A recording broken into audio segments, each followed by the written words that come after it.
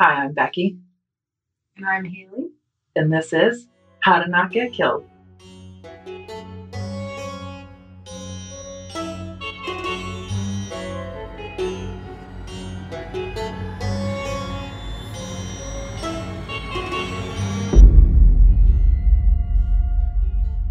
We're fucking back, bitches. Guess who's back? Back again. Becky and Haley are back. Tell a friend. I actually had a friend where we were out somewhere and that not that song came on, but Yeah, who even still plays that song? The let's get down to business. And she looked at me and she was like, every time I hear this song I think of Becky now. I've ruined so many songs for people. I'm okay with it. I was like, well, what else are you gonna think about? I'm okay with it. It's Becky's song. They're all She owns the rights to it now. I do. So that's our first fun fact is I now own multiple songs. Yeah. We took a break. Guys. We took a break. And you know what? Honestly, I was even just like saying it to Drew this morning. We fucking needed it. Yeah. I was. That's funny. I was just gonna say that. If you didn't say that, we needed that break. I think so. It's not because of you guys. No, you guys all suck. You drive us crazy. But I think it's just been a busy summer for both of us. Oh yeah. And I think we sometimes take on. Becky and I are busy girls. Sometimes we just take on stuff. Yeah. And we're just like, I'll do that. And I'll do that. And I'll do that. And then you want me to completely, fully restore your car? I'll do it. Yeah. I'll do it. And then when we get to a point where we're like, fuck, oh, shit. So, you know what? We're learning. We're rolling. But we just decided, we were like, hey, like podcasters do that, right? Yeah. Like, I think you said it to me one day. You're like, they do take breaks. And I was like, really? I know. It took me a while to admit, too, because I was like, no days off.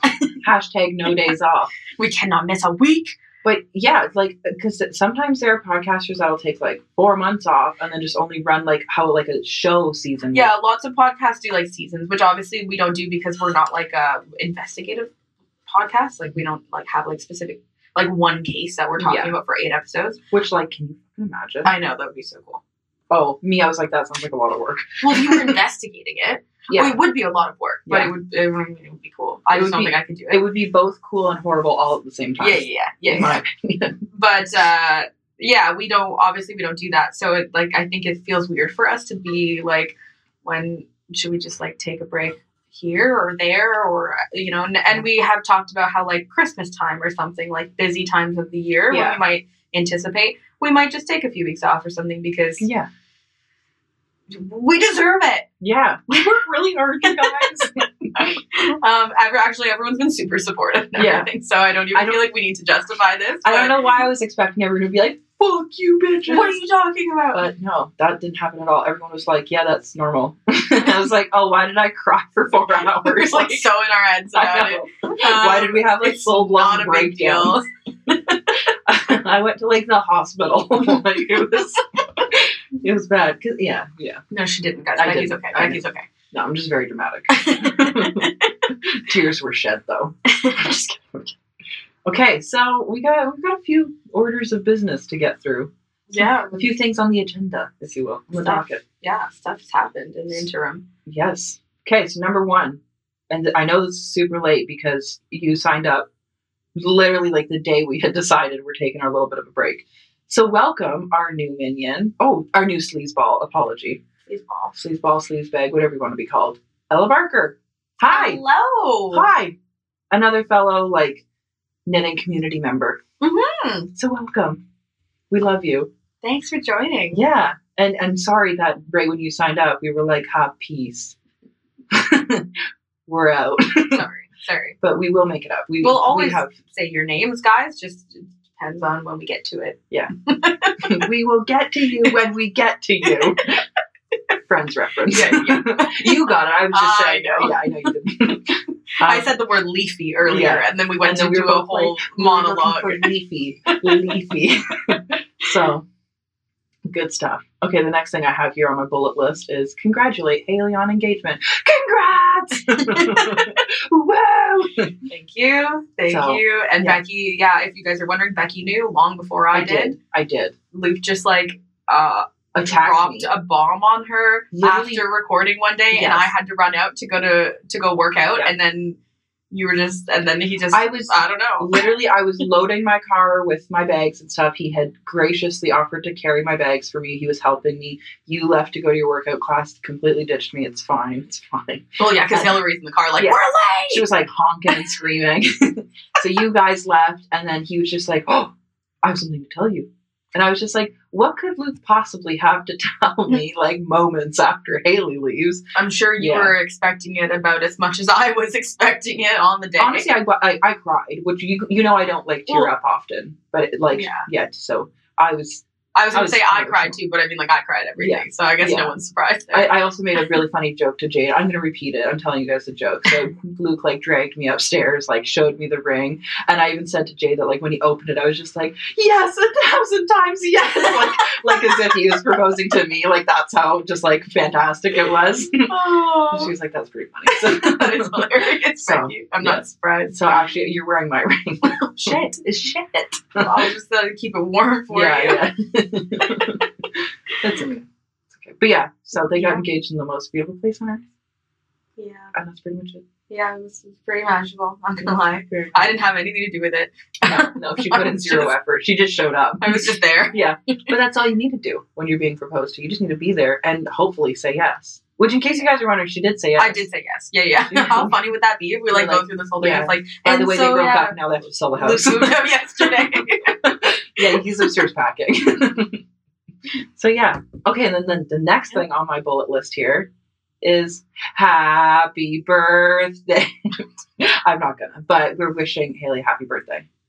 Thanks, guys. Because originally, I think we were gonna like record last time and then continued our break. Mhm. So there was technically supposed to be an episode airing on your birthday, and I had this whole plan that when we started recording, I was just gonna sing full happy birthday and be like make it as uncomfortable as humanly possible. All right. Well, we can all be relieved that Yeah, that you only have had just the to 2 words. happen. Yeah. Yeah, so we're not doing that. I'm sorry, I'll do it next year. No, that's okay. Yeah. Your birthday's coming up. Ah, fuck. You know what? It's going to be good, though. It's going to be good. Oh, okay. And the next thing on the list is, as of today, we're celebrating 1 year of recording together. Woo! Woo! Woo! Woo! Yeah. That's So- fantastic. Yeah, a whole year of me and Haley. Mm-hmm. Yeah. Hopefully 100 more years to come. 100 more to go. Imagine. 100 Well, and who like knows? 30. Maybe by the time we're like 75, they discover like how to make us immortal, and then we get to benefit from that. Yeah, I think that's probably the case. Yeah. So then I think so. hopefully we will be recording when we're 128. Okay. I'm just going to round up a bit. I actually said something like before, like 5 days before my birthday. Oh, God. And I'll tell you who it was that was there, but it was a friend from high school, and her birthday is also in August. And someone asked me, like, oh, how old are you? And I was like, 27. And she's like, At 12 months. 28. And I was like, in 5 days. Oh my God, we're so sour about it. I know. You know what? I already feel like I'm like 40, so I'm already an old woman, so yeah, here I mean- here we are. Just getting closer to it in age. it's true. It's true. All right, should we do this? Oh, this? Yeah. I don't know. Should we take another break? Yeah. Bye. Imagine everyone would be like, "Are you fucking kidding me?" All right, let's do this. Let's do All right, this. I'm ready. I'm not ready. No one's ready. I know. No one's ready. And like I said, I've like watched documentaries about this case and kind of like.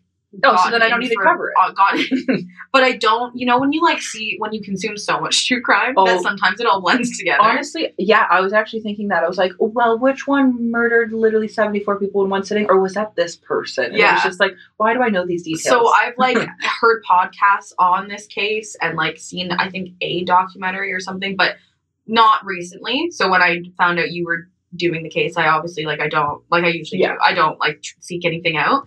So most of it will be like either like, oh yeah, I forgot about that, or like I just didn't know because I haven't actually researched in Right. depth Right. the way you have. So Yes. I'm very interested to hear. I know the investigation is interesting. It is. Yeah. Yes. Okay, so the investigation is honestly like my favorite part. So that's why right now we're sitting at 3 parts. We possibly might be splitting it into 4. Obviously, by part 2, you'll know. We'll figure that out. Mm-hmm. But it's going to be a multi-parter. Either way, it's a multi-parter. Yeah. But yeah, the investigation is so interesting. Like, there's so many twists and turns. And, like, the interviews that happen are what, to me, is, like, interesting because they're kind of laughable. Yeah. We'll get there. You know, I'm going to say my opinions. Yeah. Because I've got so many. Yeah. But also, too, like, I wrote these episodes before our break. So this episode, I'm just like kind of reading it for the first time in like weeks. I know, when you just like leave it for a while and then you don't know what you wrote. So I'm like, oh my God, like, and, like pause for a second. It's because I just like can't even remember what stupidity I probably wrote down. We'll see. We're just gonna fly by the short of my pants. We have a very forgiving audience. Yeah, apparently, which thank you guys. We love you. You guys are almost like way too flexible. You guys are too nice. You guys are too nice. Honestly, harshen up with us a little bit. I feel like I need that. I feel like I need some more tough love. Get tough with us. Okay, take your time. No, be like, fuck you. Fuck you. I was gonna like think of something edgy and smart, but I couldn't. Okay, so obviously by now you've read the title of the episode. We've kind of alluded to it, and you know what case we're covering, or maybe you haven't, and that's okay too. But this week we're Yes. See, I'm already fucking up everything. But this week and the following 2 weeks, we're covering the Hillside Stranglers. Yep. Yeah. Oh, I made the mouth noise. We're like 10 minutes in. You're making me so mad because we know already that the like audio right now as we're recording it isn't at the par that we usually try to be at, and Drew's gonna have some editing to do, and now we just did mouth noises. He's going to murder me, guys. Mm-hmm. So if you never hear from me again, I'm somewhere. And then it will be, and then I will continue the podcast investigating your murder. It's perfect. Here we go. It's perfect. Also, guys, mouth noises galore. I'm totally kidding. Drew would never murder me. If anything, it would probably be the other way around. I'm just kidding. We love each other so much. I sometimes forget that I make way too many jokes about. And then do you also picture it being played in court where it's like just a snippet taken out of context? Yeah, where it's like if anything, it would be the other way. Yeah. And then anything I murder is that. Did you not say that on August whatever today is? Whatever. And it would be like, well, obviously I said it. Like, it's me. That's not my voice. That's not me talking on that recording. That like hurt to do. Okay, so let's do this.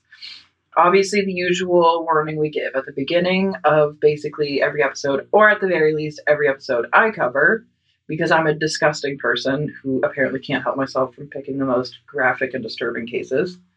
So here it is. Full warning, this is a rough one. Bad. It's going to be bad. It's going to be really bad, guys. There are parts where, like, it's fucking bad. It's bad. So, a little brief intro for those who aren't familiar before we dive in too deep, and you can decide whatever if you want to listen or not. The Hillside Stranglers are/were cousins Kenneth Bianchi and Angelo Buono, who over the span of October 1977 to February 1978 raped, tortured, and killed at least 10 women in the hills of Los Angeles. The media at the time had titled them the Hillside Stranglers. It was a very short time span of crimes, by the way. Mm-hmm. Like, what, October, November, December, January, February. 5 months. Yeah. Just rained terror. I thought it was no, it's very quick. And there's, like, you will come to see more so in part 2, that there is hardly any cooling off period in between kills. Mm-hmm. Like, hardly. Well, yeah. It can't be much. No. Okay, so part 1, we're going to be covering both the backgrounds and go over, like, their initial meeting of their first victim. So we'll get to that. Part 2 is going to be heavily the murders and the crimes and everything. Part 3 is more so the aftermath and a lot of the investigation and a lot of the, like, really, really interesting stuff, in my opinion. Mm-hmm. And so, yeah. Oh, and then I have that weird fact that I told you about last time. Mm-hmm. I feel a burp coming on in case you're wondering what's happening with my voice. What's happening to you? So, like, what my body's experienced. I felt it like it started like in my chest and it's just been like crawling its way up. Yep. I got it. Okay, we're good. Okay, so I'm just going to say this weird fact because I literally wrote weird fact to randomly throw in somewhere. And I don't know where it would be good to throw in. So I'm just and that's why there might possibly be a part 4. We'll see. Yeah. Oh, no, this this fact is the one I told you about already. Oh, the one you told me. Oh, yeah, the one where it's just like literally just like a sentence long. So, okay, at one point, I think it's interesting just because of Red Hot Chili Peppers being my favorite band. Of course. But at one point throughout the investigation, Anthony Kiedis was actually arrested and questioned, mainly because at the time he fit the profile of what they thought was the killer, just individual, because there was a time where they thought it was one. And he was like in the area at the time that the crimes were happening. How crazy. Obviously, spoiler, it's not Anthony Kiedis, but like it's not, yeah. Also, the source that I found this from is one of those, those books where it's just like big book of serial killers and then they get like all the facts wrong. Have you seen those books where it's just like, come on, how did this get published and fact checked? But so it was in one of those books. So I also don't know the validity behind it, but I thought it was interesting enough to write down. Yeah, that is interesting. So, yeah, I'm kind of glad he's not the Hillside Strangler, because I'm very glad, but yeah. Oh yeah. So anyways, back to real crime. Okay, we're going to get into Kenneth, Ken, or Kenny, whatever you want to call him first.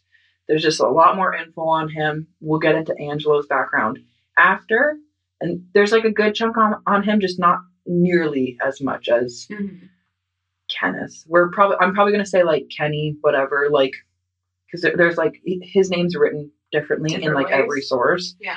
Most frequently it's Kenny, but I just feel juvenile saying Kenny for some reason. Yeah, it's like, Kenny versus Benny. Like, it just feels very... Like Bill versus Billy.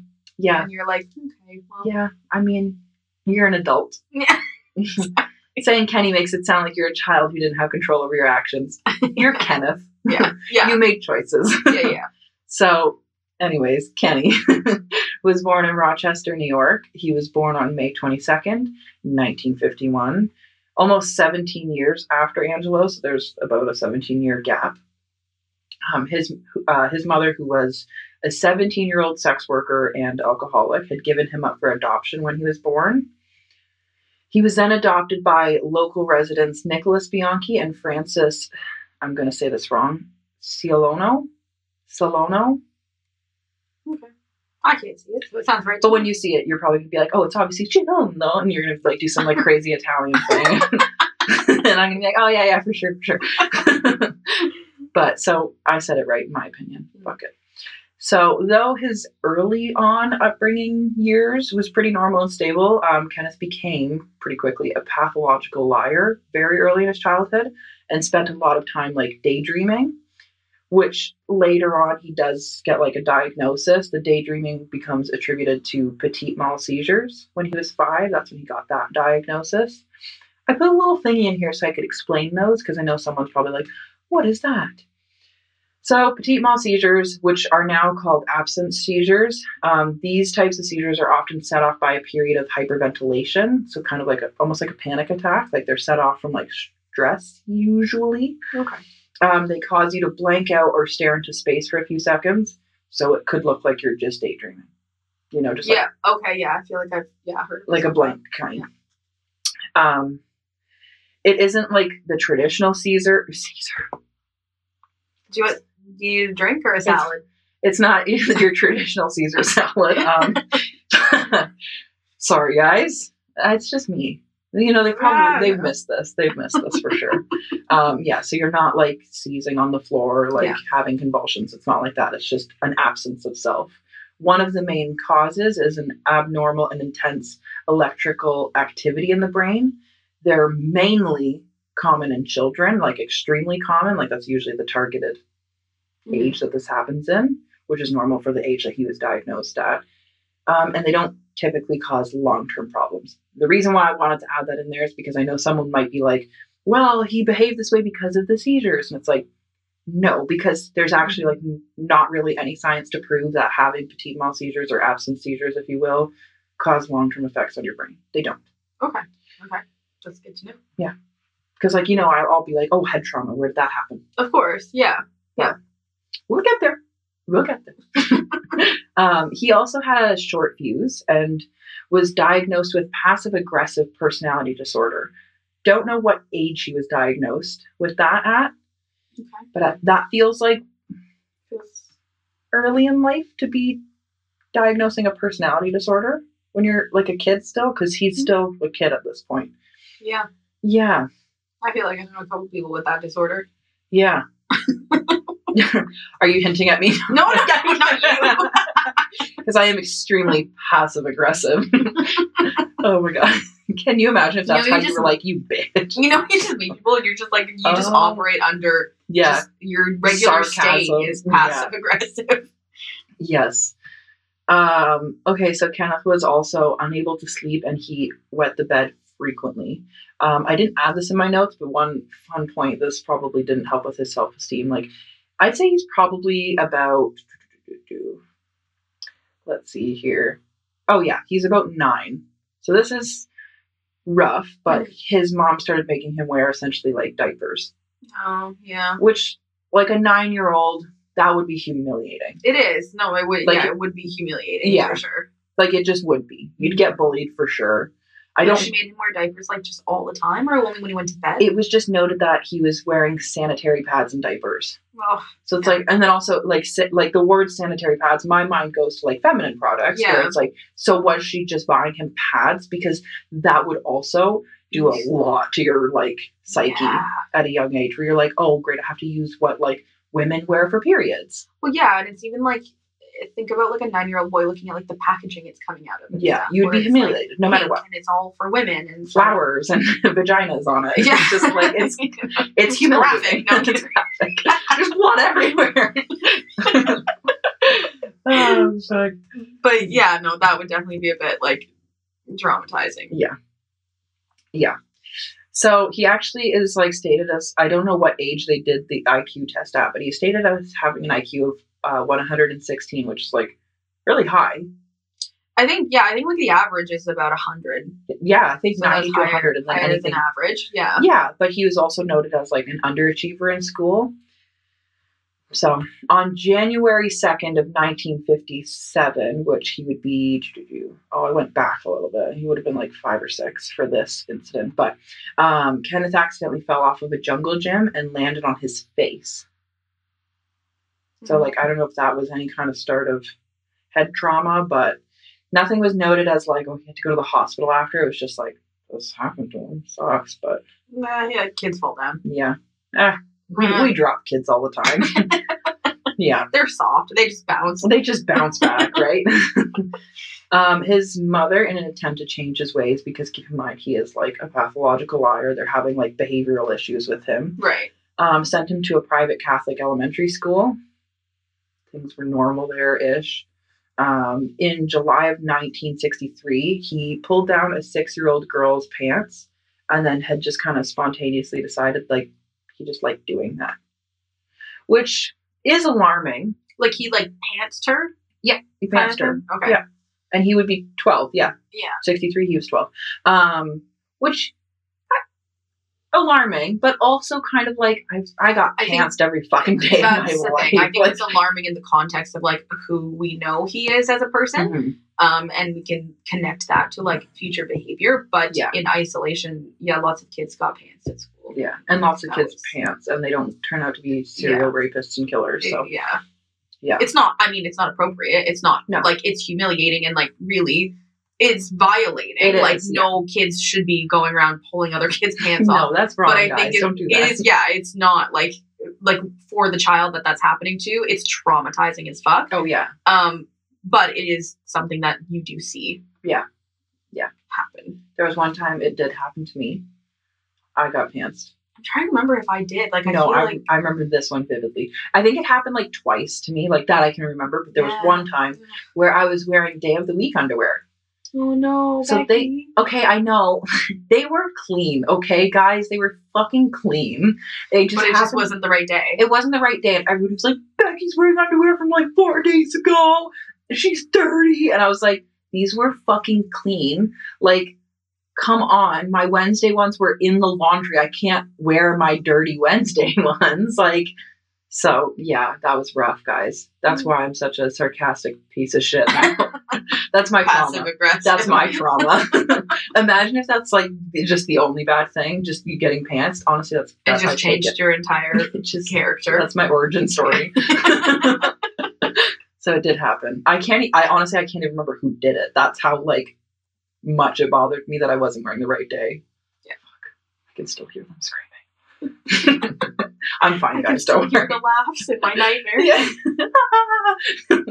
Okay, so in 1964, Kenneth's father, Nicholas, had died suddenly. I actually don't know what he had passed away from. I didn't go searching too deep into that. But this apparently had like zero effect, at least like visually, on Kenny. He's noted as like not crying or showing like literally any emotion at all from this. And they had a reasonable relationship. Okay. Like it wasn't like a strenuous relationship by any means. Like not that I found, at least, like, you know, just regular parent son stuff. After this, he had moved to a public school. There, he just kind of like dated frequently. He also, this is a fun note to have, he joined a motorcycle club and then got a tattoo that says Satan's own MC. Yeah. I also have one. So, yeah. Yeah. So now it's 1969. He's 18. He just kind of randomly out of nowhere proposes to a woman he had been dating like very, very briefly. Her name was Susan. Thank God she turned him down. Yeah. This happens Good for a you, lot. Susan. This happens a lot. Okay. Just get ready. It's good. It's at this age too that he wrote to one of his girlfriends. I don't know which one. I want to say it was probably Susan, since that seems to be the person he was like closest with at the time.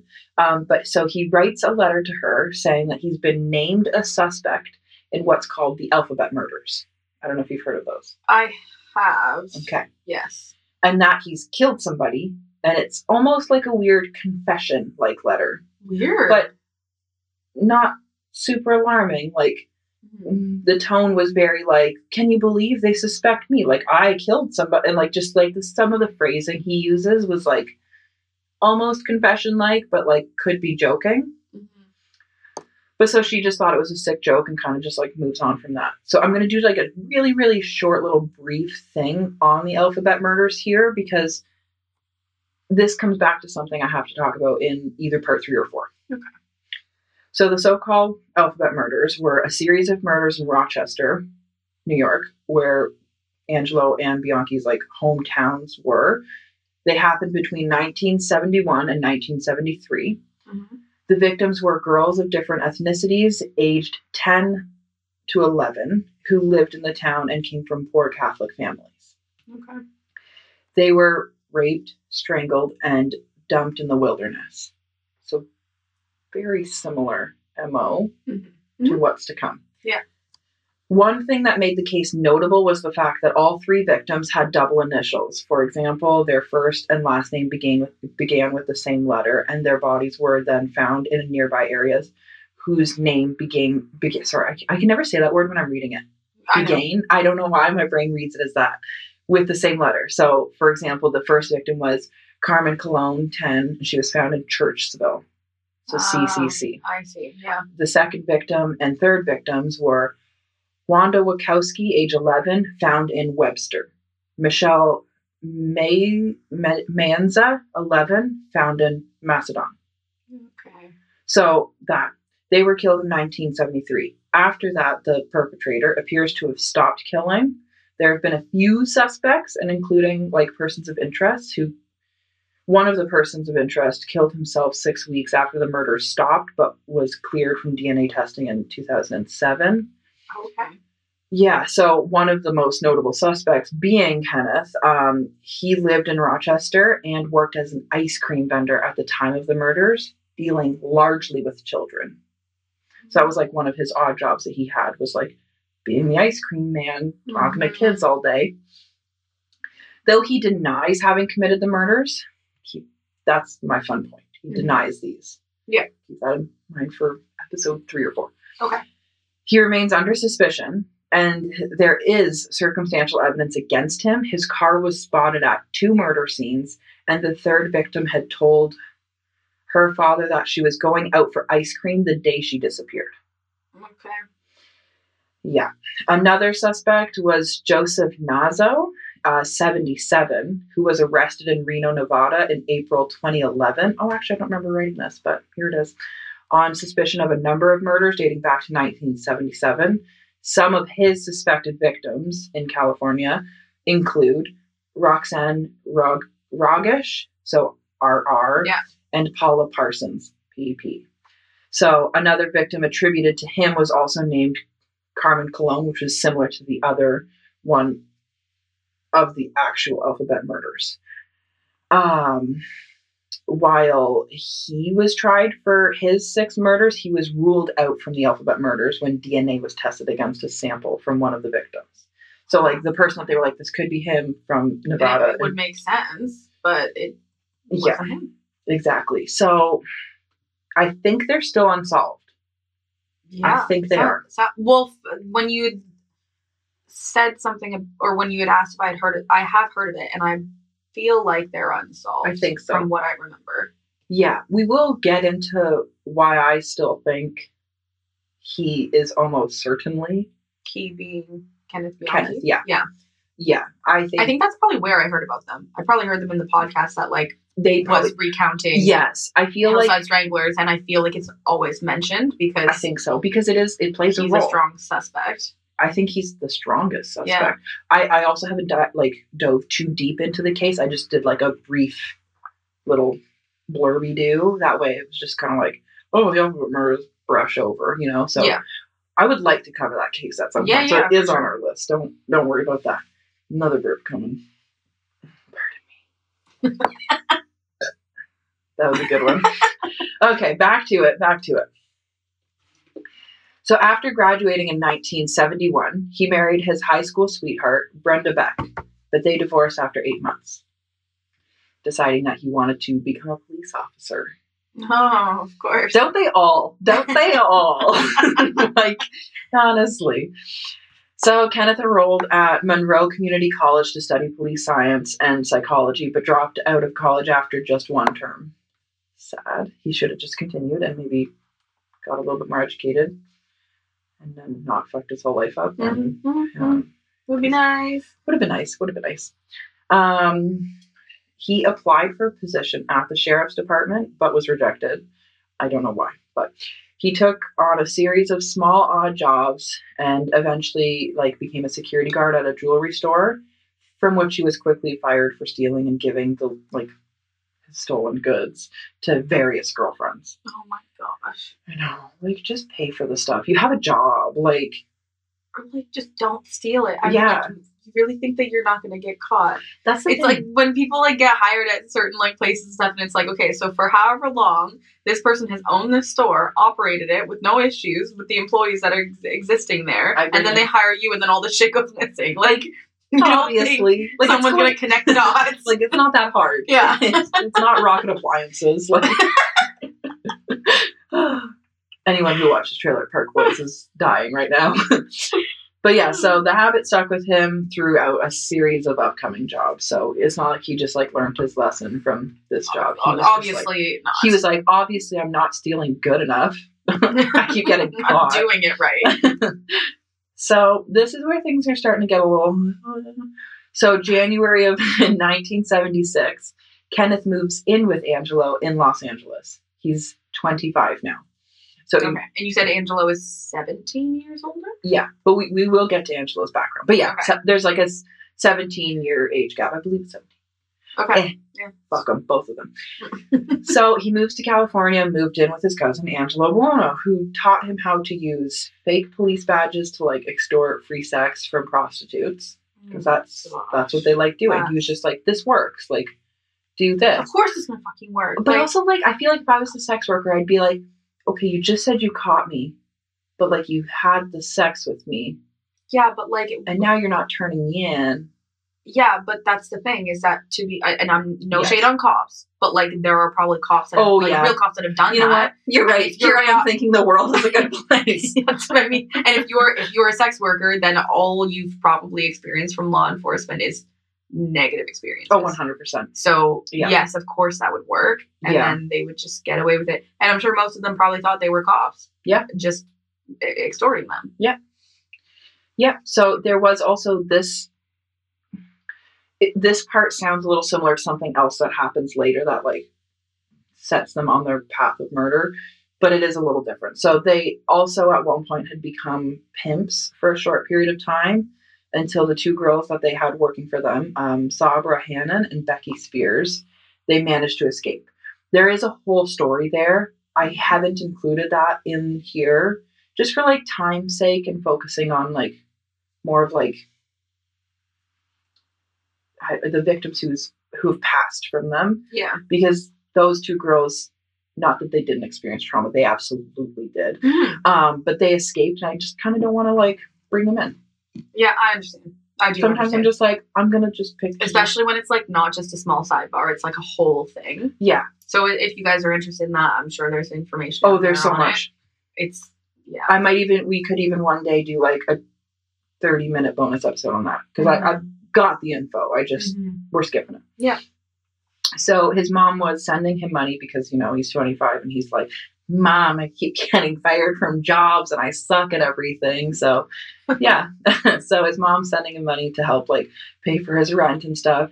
And he buys a car. He buys a 1972 Cadillac, which is like, at the time, that was a relatively new car because it's 76 right now. So that's a newish car. Yeah, and so it's a Cadillac. Like that's a good brand. At the time, that was a great brand. Well, yeah, I probably would have been an expensive car. Even today, Cadillac is still like revered as like it's like a luxury kind of car. Exactly. Yeah, I don't know. I never looked into the cost of it, actually. I should have. You're always good at that, where you're like, this cost this much, and today would be this much. For me, I'm like, he bought a car. Yeah. I don't think it's as important. Yeah, I'm more... Yeah. I don't know. I think I did that for Amityville, though. I think you did. Because I was so curious about that. Yeah. Yeah. But no, it's okay. We don't care. He just went out and bought like probably outside of his means. I think is the important. That would be like if you were like, here, I'm going to lend you $1,000, and then I like showed up tomorrow with a Tesla. You'd be like, what are you doing? I just lent you money for groceries, and like, wait, I wasn't supposed to buy a Louis Vuitton with this. Pardon? Like it's a little much. Yeah, so he kept applying to like the Los Angeles Police Reserves. At one point, I didn't go too deep into the story, but it's just like a factor to put in here. At one point, he had slept with one of Angelo's son's girlfriends, which would have been pretty young. So, like teenager. Yeah, that's what I'm doing. Would have been teenager. Yeah, but again, I didn't look too deep into it because I don't want to include that girl in this because I don't know what happened with her. Then in July of 1976, he's still 25. Angelo's like, okay, you need to start paying rent or something more helpful because you're just kind of here sleeping with my son's girlfriends and not doing a lot.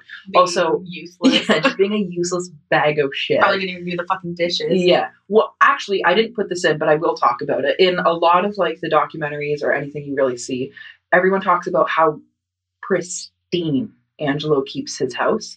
Oh, really? Like crapishly clean. Okay. Like originally when the first like wave of investigators went in, I think they had said that they couldn't even find a single fingerprint in the house. Wow. So he was like constantly wiping stuff down. Soon we'll find out why, obviously. Of course. Why he's like this. But yeah, he was noted as being very clean, and obviously Kenny was just goofy old Kenny, and I'm imagining probably was disgusting. A bit of a slob. Yeah. Yeah, so he's gross. They're both gross. Yeah. So Kenneth applied for jobs at 2 different local police departments at this point, but neither of them had any open positions. So he's like, I'm still looking. I don't know why he was trying so hard to become a cop because, like, not only did he finish the schooling for it, like, he didn't finish it.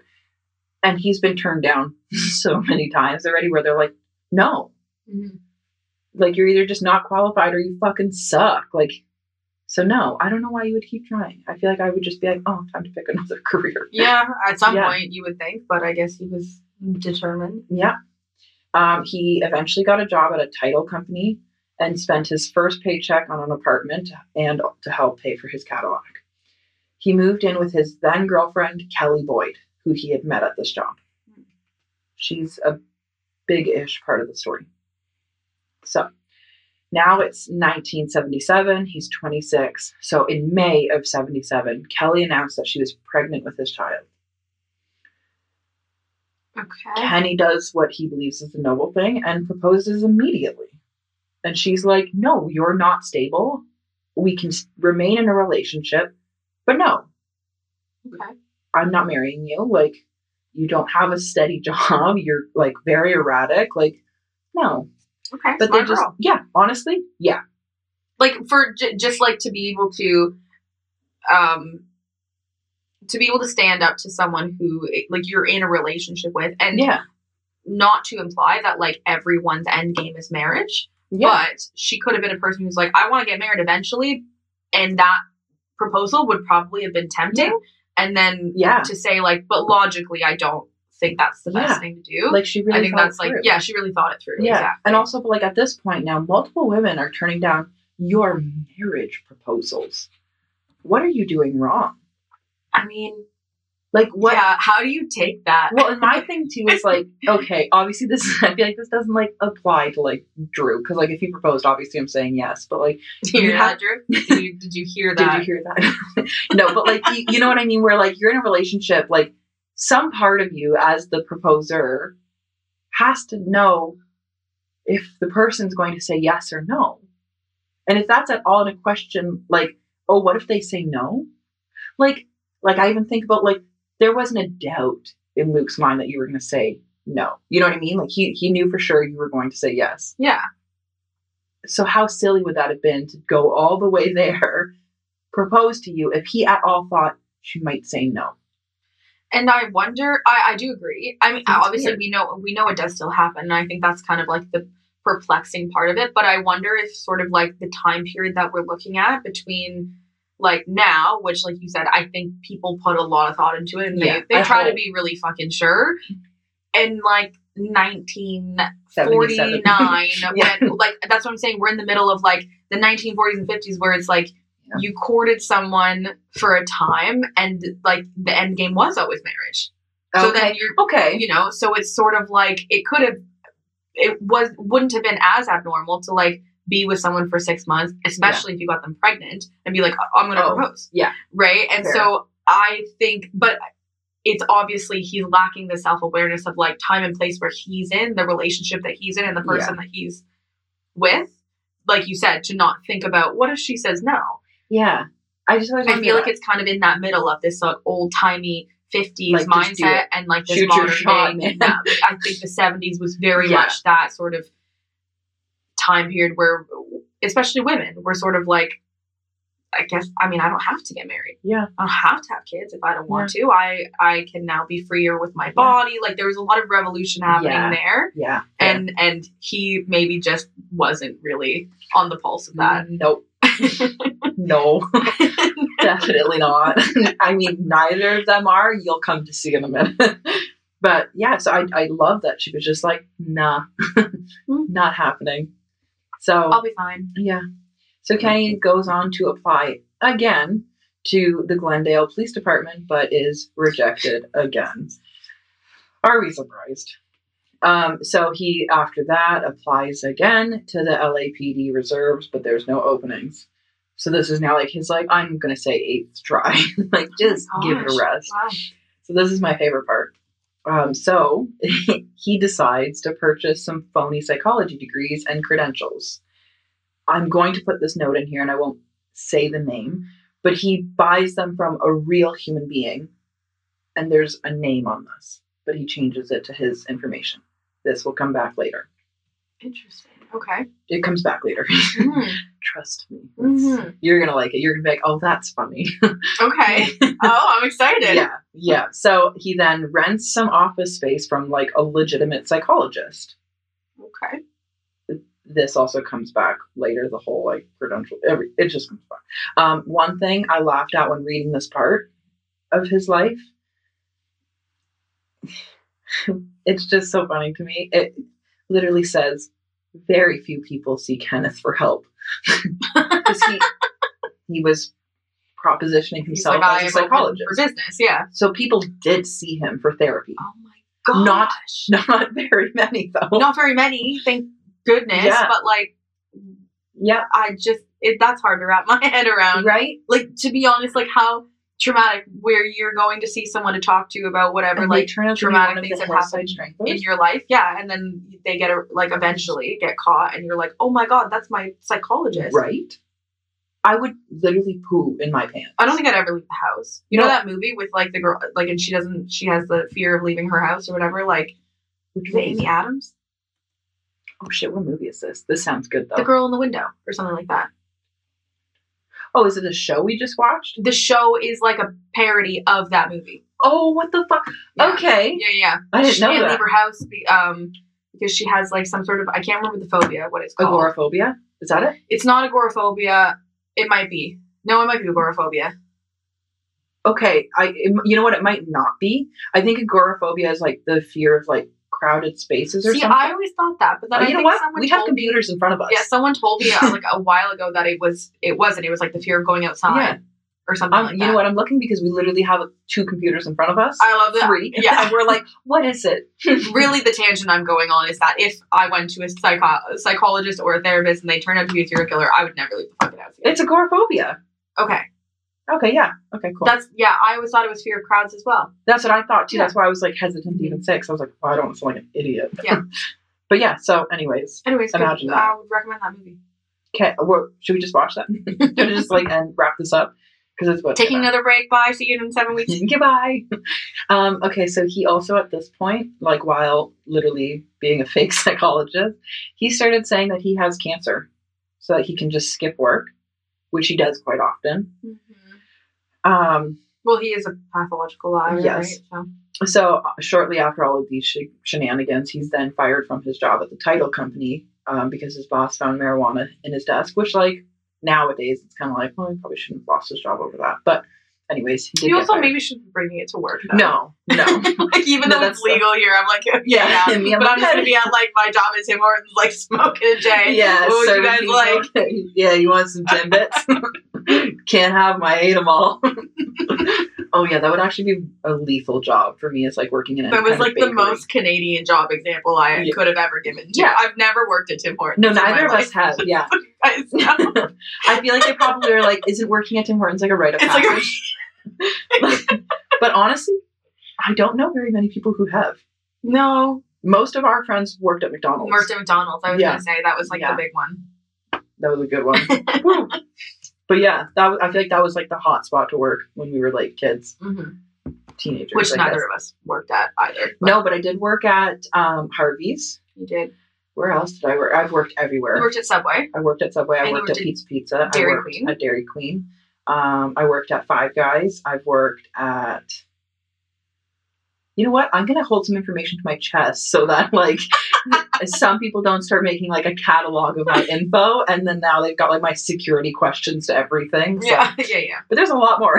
I didn't work. I worked at the movie theater for like 5.5 years or something. I think it's just I just really liked that job, and I liked free movies. Well, yeah, I Yeah. think that job was like perfect. It was like the It best also job. got me free movies, which I was very okay with. Mhm. Oh my god, can we go get movie theater popcorn tonight, please?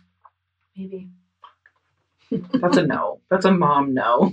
Well, I'm just thinking I can also get Luke to make us popcorn. It's true, but you know how it's just not quite the same. It's not the same. No, I know. You don't have to tell me that. Okay. I was like, I know you know this, but you know it's not the same, right? Not to say that his isn't amazing, because it's incredible. It's okay. He doesn't listen to the podcast. Get him down here. Okay, so anyways, back to our story. So he also had Kelly, his girlfriend, drive him to chemotherapy What? and other cancer-related appointments at the hospital, which, like, he obviously didn't have cancer. And I also couldn't With find... so much effort too, though. Like That's to such like a sustain commitment. your life. Yeah. Right? Like, Wow. I feel like that's fucking dedication. Mhm. Man. Like, imagine if he just, like, put all of that hard work into, like, something good. Like, there'd be no stopping him. Yeah, really. But, like, he's a fucking dingleberry. Like, I just don't get it. So, anyways, I did try finding her reaction to all of this. I couldn't find anything. I don't know if she actually ever knew, like, anything about the cancer being, like, a lie. I don't know. I'm sure she knows now, Yeah. wherever she is in her world.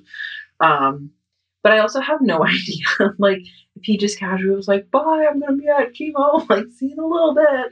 And then did he just, like, go and, like, hide behind a bush or something? Like, what do you fucking do? Or what? Go and grab a cup of coffee, or like what? Now you just have to kill time. And then, like, do you come out, like, acting ill, because like chemotherapy is like not like an easy thing to go through. Well, no, it takes a lot out of you, and not even just immediately after, but like in the days after. Yeah. Like, it makes you really sick. Exactly. Yeah. So it's like, it wouldn't be like an immediate change. You walk out and you're all of a sudden a different person. It's like, yeah, you would have like weeks where you're like weight loss or weight gain for some people, like hair changes, like Fatigue. Yeah. So it's just kind of like, how dedicated was he to this lie? Like, did he like shave his head and stuff? No, he didn't. So it's like, how long did this lie go on for? That's what I'm curious about, but I couldn't find. It was just that he was like lying about it. And probably got bored with the lie, and then like after like 3 times, he was like, I'm cured. Yeah, like I'm fine now. The chemo worked. Yeah, it worked after like one treatment. Like, I wouldn't be surprised. Yeah. So we're pausing right here on Kenneth's background because now we're getting into Angelo's. And it's right at this time in both of their histories, which is like roughly September 1977, that things start ramping up for the pair of them. Right. So we're going to cover Angelo's background up until this same point, meeting in Kenneth's background. Gotcha. Okay. Want to make sure, because I know sometimes when I write it, I'm like, this makes sense. And then like... No, that makes sense. Okay, perfect. Yeah. Okay, so again, not as much on Angelo as there is on Kenny, but fuck it, we're doing it anyways. So Angelo was also born in Rochester, New York on October 5th, 1934. His parents were Italian immigrants who divorced when he was young. When Angelo was 5, he moved to Glendale, California. So he didn't really live in Rochester, New York very long. He displayed a high interest in sex at a young age. When he was a teenager, he would talk to classmates about how he has and wants to rape several girls. Oh my gosh. As a teenager. Yeah. Which, like, I feel like most teenagers like didn't even actually like understand the gravity of the word rape until like late high school. You know what I mean? Because like I even remember being like, oh, what's that? Like up until like later, where it's just like you don't even understand the like emphasis behind it. So it's just like, okay. So this is also gives you a little insight into Angelo, because like they're both fucked for very different reasons. Angelo's like an actual like deviant mind, in my opinion. Like he's a very dark person. From just the tiny bits you just told me, I'm inclined to agree with you. Yeah. So I feel like, okay, here's my like analysis briefly, is like I feel like they were both kind of doomed to be evil from the very beginning. I feel like Kenny's path gets shaped heavily by Angelo. Like yes, I do think Kenny would have gone on to probably be a pretty violent person anyways, but probably not nearly as much without Angelo's influence. Right. But yeah. Anyways, so Angelo heavily idolized, like literally openly talked about this person being his hero. Like hero. He talked about this often, which was serial rapist Carl Chessman, also known as the Red Light Bandit. I don't know a lot about that case. Maybe we'll do it one day, but okay. A literal serial rapist. He thought that he was his hero, but he believed that Chessman should have killed his victims, not just like raped and let them go. Imagining who was sitting across from Angelo, like when he was spewing this. That's what bullshit. Like that's where I'm like, where do you even get this information? How did I find this? How did he like openly talk about it? People were like, oh yeah, it's Angelo. Like, yeah, oh that's him. Which, okay, also I'll get more into it probably in like part 3 or 4. But there are some neighbors that like lived beside Angelo that like they're still in utter disbelief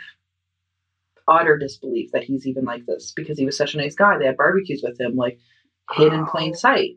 But then there are other people that are like, I can totally see it. He's a fucking weirdo. Yeah. So it's just like, but there were neighbors that were like, he learned how to mask it better, like as he got older. Maybe. Yeah, I don't know. So Angelo, in like his early years of life, began stealing cars and was placed in a reform school, which is never really a good move that we've at least heard about in true crime. Usually whenever they're like, oh, they were placed in reform school, they end up like Ed Kemper or like Ted Bundy. Even more fucked up than when they started out. Yeah. It's just like, okay. Yeah. You know what, though? You know what? Maybe reform schools worked for some people, but you're right. We only ever talk about them in the context of then they became a killer. Yeah, we're never like, here was this really successful story of a reform school. So in 1955, he married his high school sweetheart as well, 17-year-old Geraldine Vinell, who he had also impregnated, but he left her less than a week later. Oh my gosh! After they got married? Yeah. Oh. Yeah. He's a stand-up guy. I don't know what to tell you. He's a catch. Clearly. So Angelo and Geraldine's child, who they had named Michael, was later born on January 10th, 1956. But Angelo divorced Geraldine then and refused to pay child support for Michael. Because, again, he's a really stand-up guy. Yeah. Oh, for sure. The best. The best. Later on, I don't know exactly how far away from Geraldine this happened, he married Mary Castillo, who he had also impregnated earlier, and fathered a total of 5 children with her. So he's got 6 in total now. I'm just going to keep a little tally running. Okay. Did you like my smile there? Yeah, your face. Okay. Yeah. Also, I know I've just named Michael, but going forward, I'm just actively choosing to not really name or age any of these children because they do not need to be attached to him for this at all. They did not choose to be his offspring. No. So, and I feel like they probably get it hard enough. So, we're not mentioning them. In 1964, Angelo was believed to have raped one of his 2-year-old daughters. There wasn't enough information from sources to elaborate on the incident, but it was kind of speculated by everybody. Yeah. I'm going to say it again. 2-year-old. That is a toddler. That's not even a child. That's still a fetus to me.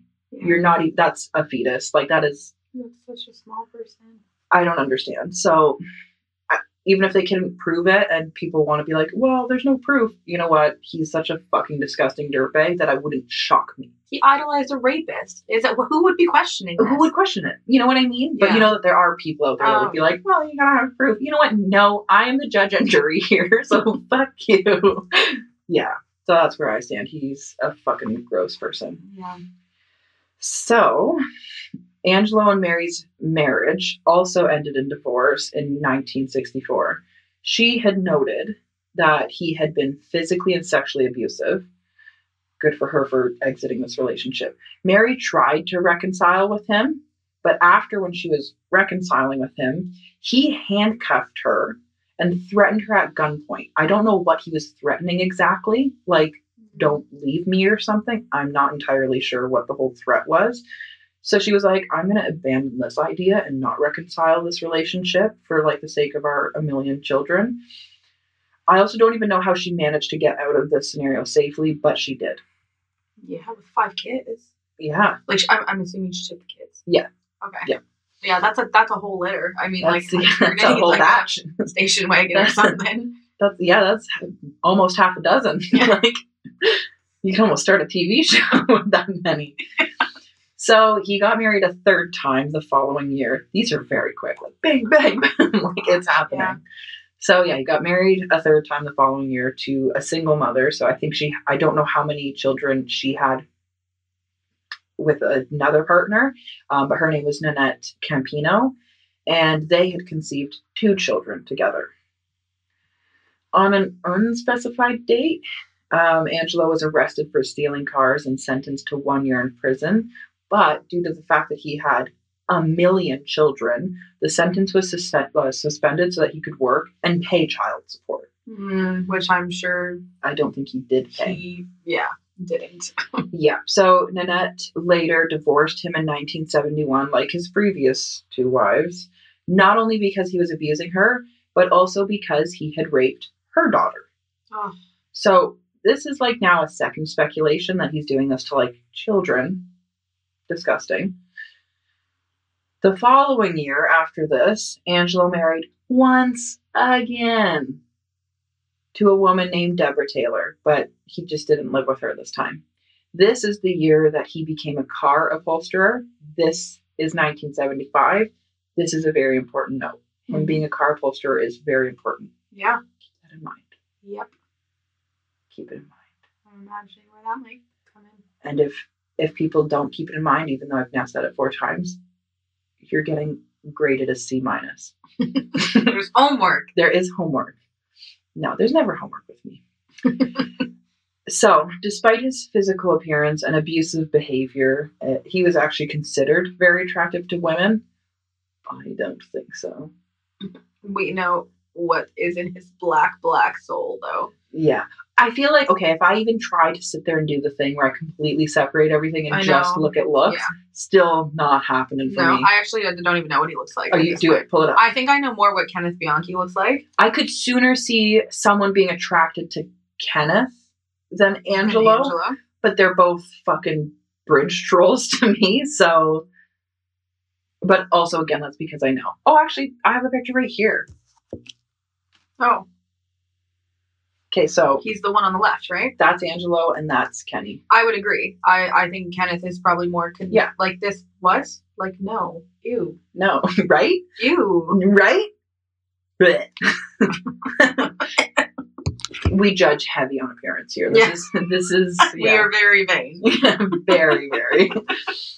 But yeah. And like there are some young pictures of Kenneth where I'm like, okay, I could see why he might be able to get several girlfriends. But Kenneth or Angelo? Of Kenneth. Oh yeah. But of Angelo, I'm like, how is he fucking nailing so many women? Like he had like a list of them and then produced whole litters of children with them. Like, fuck him. Yeah, like you said, maybe younger for Angelo, but I don't know. I don't see it. Blah, barf everywhere. So during this time too, Angelo frequently forced women to perform oral sex on him, and also started dating a teenage girl who he had also impregnated twice. Oh my gosh! So is that 10 now? I'm right here it says, so now in case you've started a tally. I'm gonna go. Yeah. So in case you've started a tally, that's 4 marriages and divorces, an illegal relationship with a teenager, a total of 9 for sure children of his own. It's said that he impregnated the teenager that he had the relationship with twice. I couldn't find out for sure if those pregnancies were carried out to term. Okay, yeah. So 9 for sure, possibly 11 if we count the 2. Okay. If she did carry to term and she had children. Mm-hmm. But because she's a teenager, I also, even if there is information on her, I didn't look. Yeah. Because I don't need to know about what I'm going to consider a rape. Yeah. Yeah. So that's a lot of babies. A lot of babies. 9 kids for sure, possibly 11. Whoa. I'm also going to add this in here because this just feels applicable. I know some really bomb-ass people, and I know you do too, who aren't horrifying rapists and murderers, who are desperately trying and actively trying to have babies. And this fucker gets 11.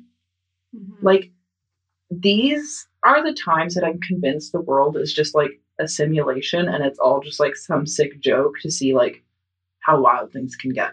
Yeah, where you're like, how could a person that bad be so fertile? That's the thing. Like with multiple fair. Women, it's like it's just like how when I know families who are like they're just so wholesome. There should be some sort of safe mechanism inside the human body that's like, oh, if you're this evil, then it's just like you just don't get to reproduce, and it just like makes you sterile. Yeah. Just like maybe one day we'll get to that. One day it's like you reach peak evil, you don't get to have kids. No more babies, none for you. Yeah, so.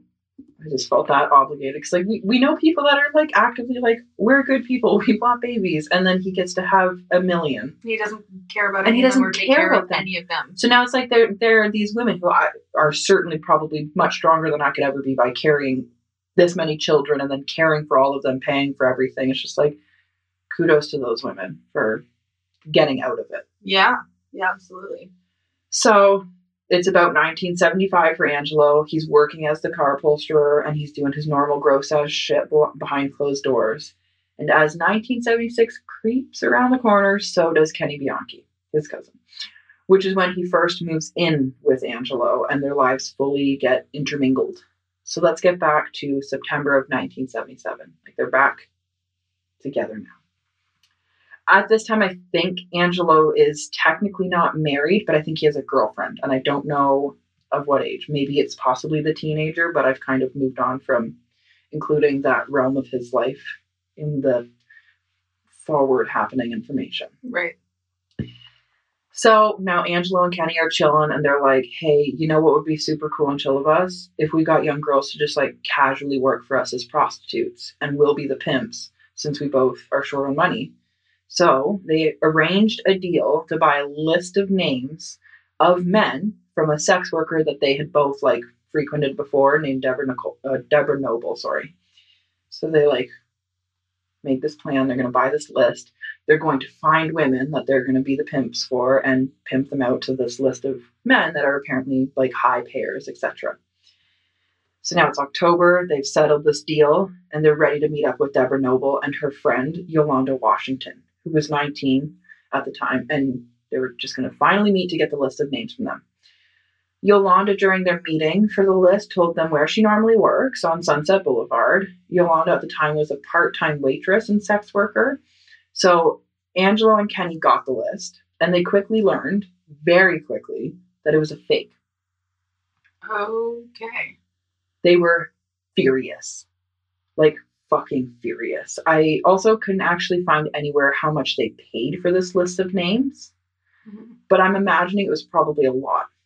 Yeah. Which, huge kudos to Deborah for being like, oh, well, yeah, here's this like really legit list I have. That'll be like $1,000. Because at the time that would be like a lot of money. Well, yeah, she's like, you guys are stupid enough to fall for it. Right? Like, honestly, like hearing that, I'm like, obviously you don't know these guys and it's like not the smartest move because they could just come back and hurt you. But like, yeah, I understand when people are in situations where they're like, I need money and these guys are idiots. Yeah. So, and they're trying to give it to me. Yeah. So, but like I said, they're furious. Mm-hmm. So they have decided that they're now out for revenge. So they decided to seek out Yolanda Washington. They found her on Sunset Boulevard and abducted her. We're stopping here. Oh. You always do that. I know. You're so good at the cliffhanger. I gotta be. I'm like, okay, what's gonna happen with Yolanda? Oh, guys. Yeah. We're in the same boat here. Yeah. So, yeah, we're stopping there. Okay. I know, you're like so mad. You weren't even like ready to close the episode. And I forgot that we were like doing a multi-parter. I'm so into it. Gotcha. Just immersed in it. Okay. All right. Okay. Yeah. We're gonna get to the rest of it. Yeah. Well, you and me are I'll gonna get to it hear right it away. much sooner than you guys will, so I am sorry. We'll have to wait a week for it. I'm gonna hear it in like 5 minutes. Yeah. But you know what's funny is like, yeah, everyone has to wait a week, and you're about to hear it, and it's just, Becky's like, you know what's funny? You know what's funny is you all hate me right now. But that is like actually a heavy cliffhanger. That I think that's a good one because you've done the background, and now we're sort of we're finally ramping up, jumping into the You got your closing script ready, or you got it from memory? You're good. Oh no, she doesn't. Guys, come on. I mean, we did take a break. So I was gonna say, imagine I just had it memorized. I spent the whole break memorizing the closing script. Yeah, like on the plane on your trip and everything. So, anyways, I'll start it off because I know you're finding it. Sign up to be super cool and join our cult of extremely awesome people who love true crime at www.patreon.com/howtonotgetkilled. And if you ever want to chat and connect with us, you can send us an email to howtonotgetkilled@gmail.com. Or you can DM us or comment on our posts on Instagram at howtonotgetkilled. And you can follow us on Twitter at H2NGK. You can also check out our website and shop our merch at www.howtonotgetkilled.com. Thanks for listening. And keep it fucking sleazy, bitches! You better! Woo! Extra sleazy. See ya. Bye.